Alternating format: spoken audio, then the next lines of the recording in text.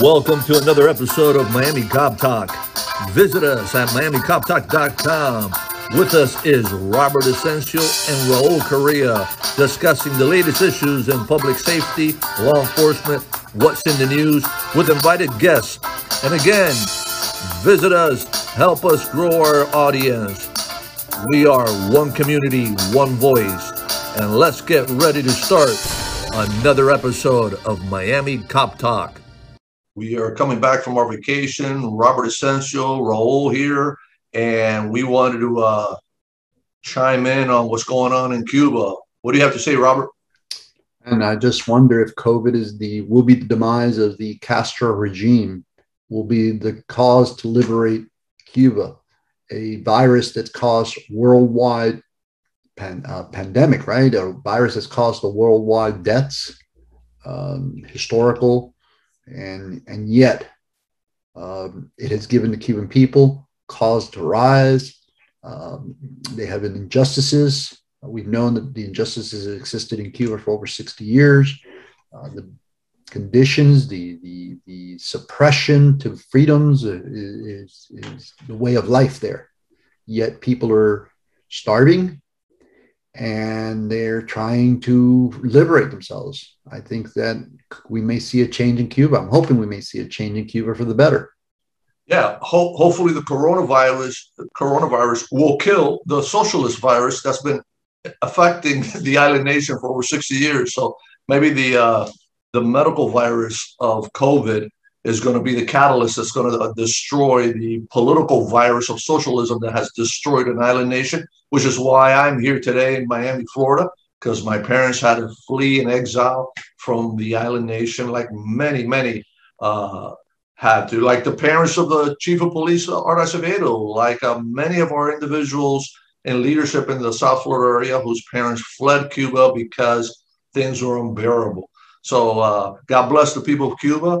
If you go on social media, everyone from Pitbull to Marco Rubio have been out there chiming in saying, you know, we stand with the people of Cuba and freedom for the Cuban people and Viva Cuba Libre.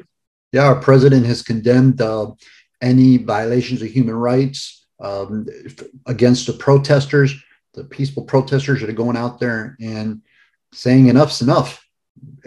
Patria o muerte o patria o vida, right?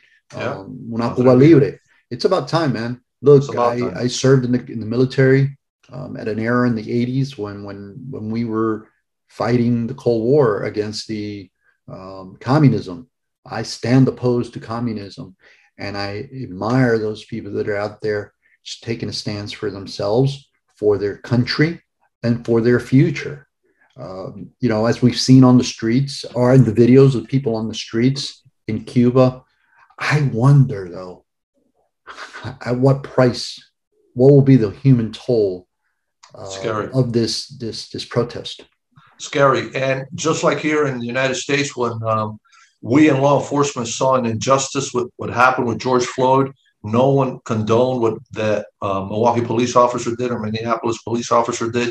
I would invite those police officers in Cuba, the military in Cuba, to join the people of Cuba, the great majority of them that want freedom.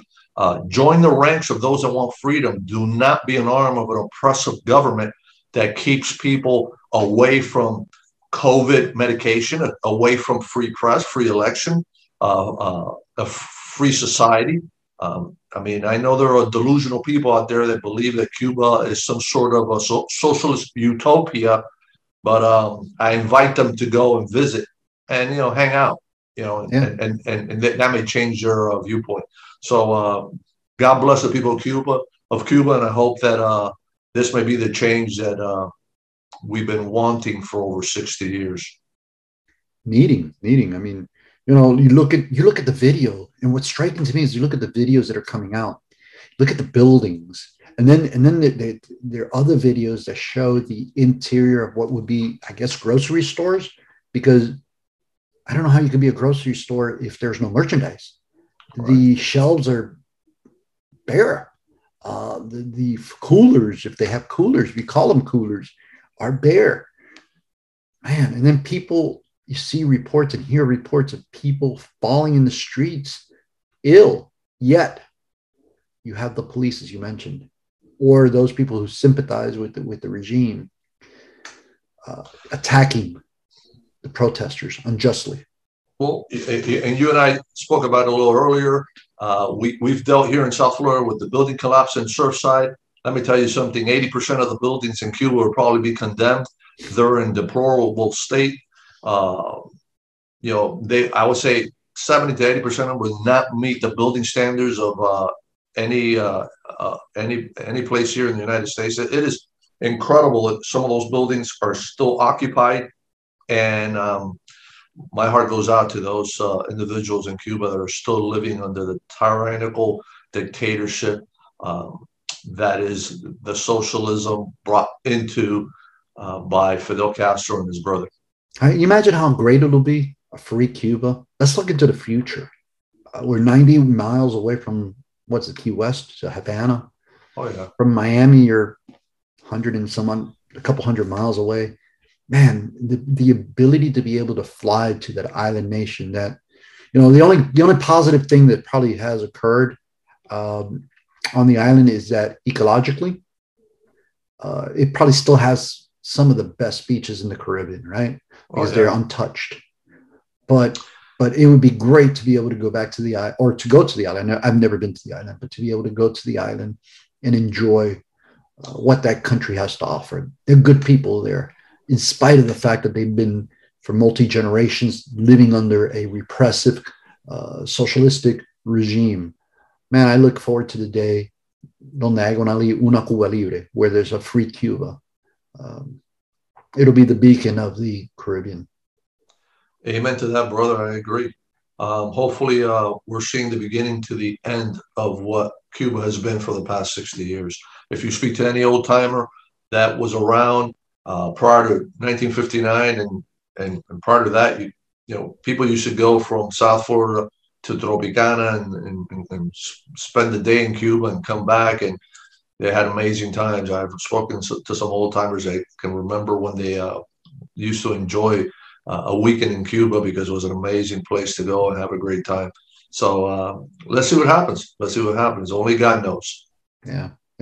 So on that note, this is Miami Cop Talk. You're here with Raul Correa, my partner, Robert Asensio, and we're on MiamiCopTalk.com. You can find us on Facebook, Twitter, social, Instagram, YouTube, but also on all major carriers of podcasts like Spotify and Google Podcast.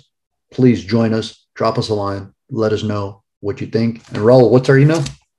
Our email 305@MiamiCopTalk.com. Send us some emails, some information. If you want a shout out, if you have any comments, let us know, and we'll try to put them on the air. All right. Having said that, we wish everyone a great rest of the week. God bless those people that are fighting for their freedoms. God bless all of you on the front lines. We are here, as Raul says, one community, one voice, but we're here to serve you, the public. Thank you. You have been listening to Miami Cop Talk. We hope you have enjoyed this episode, and visit us at MiamiCopTalk.com to get the latest on all our broadcasts. We want to thank our partners and sponsors that have made Miami Cop Talk possible. And on behalf of Robert Asensio and Raul Correa, we want to thank you for listening to Miami Cop Talk. Stay connected and visit us at MiamiCopTalk.com.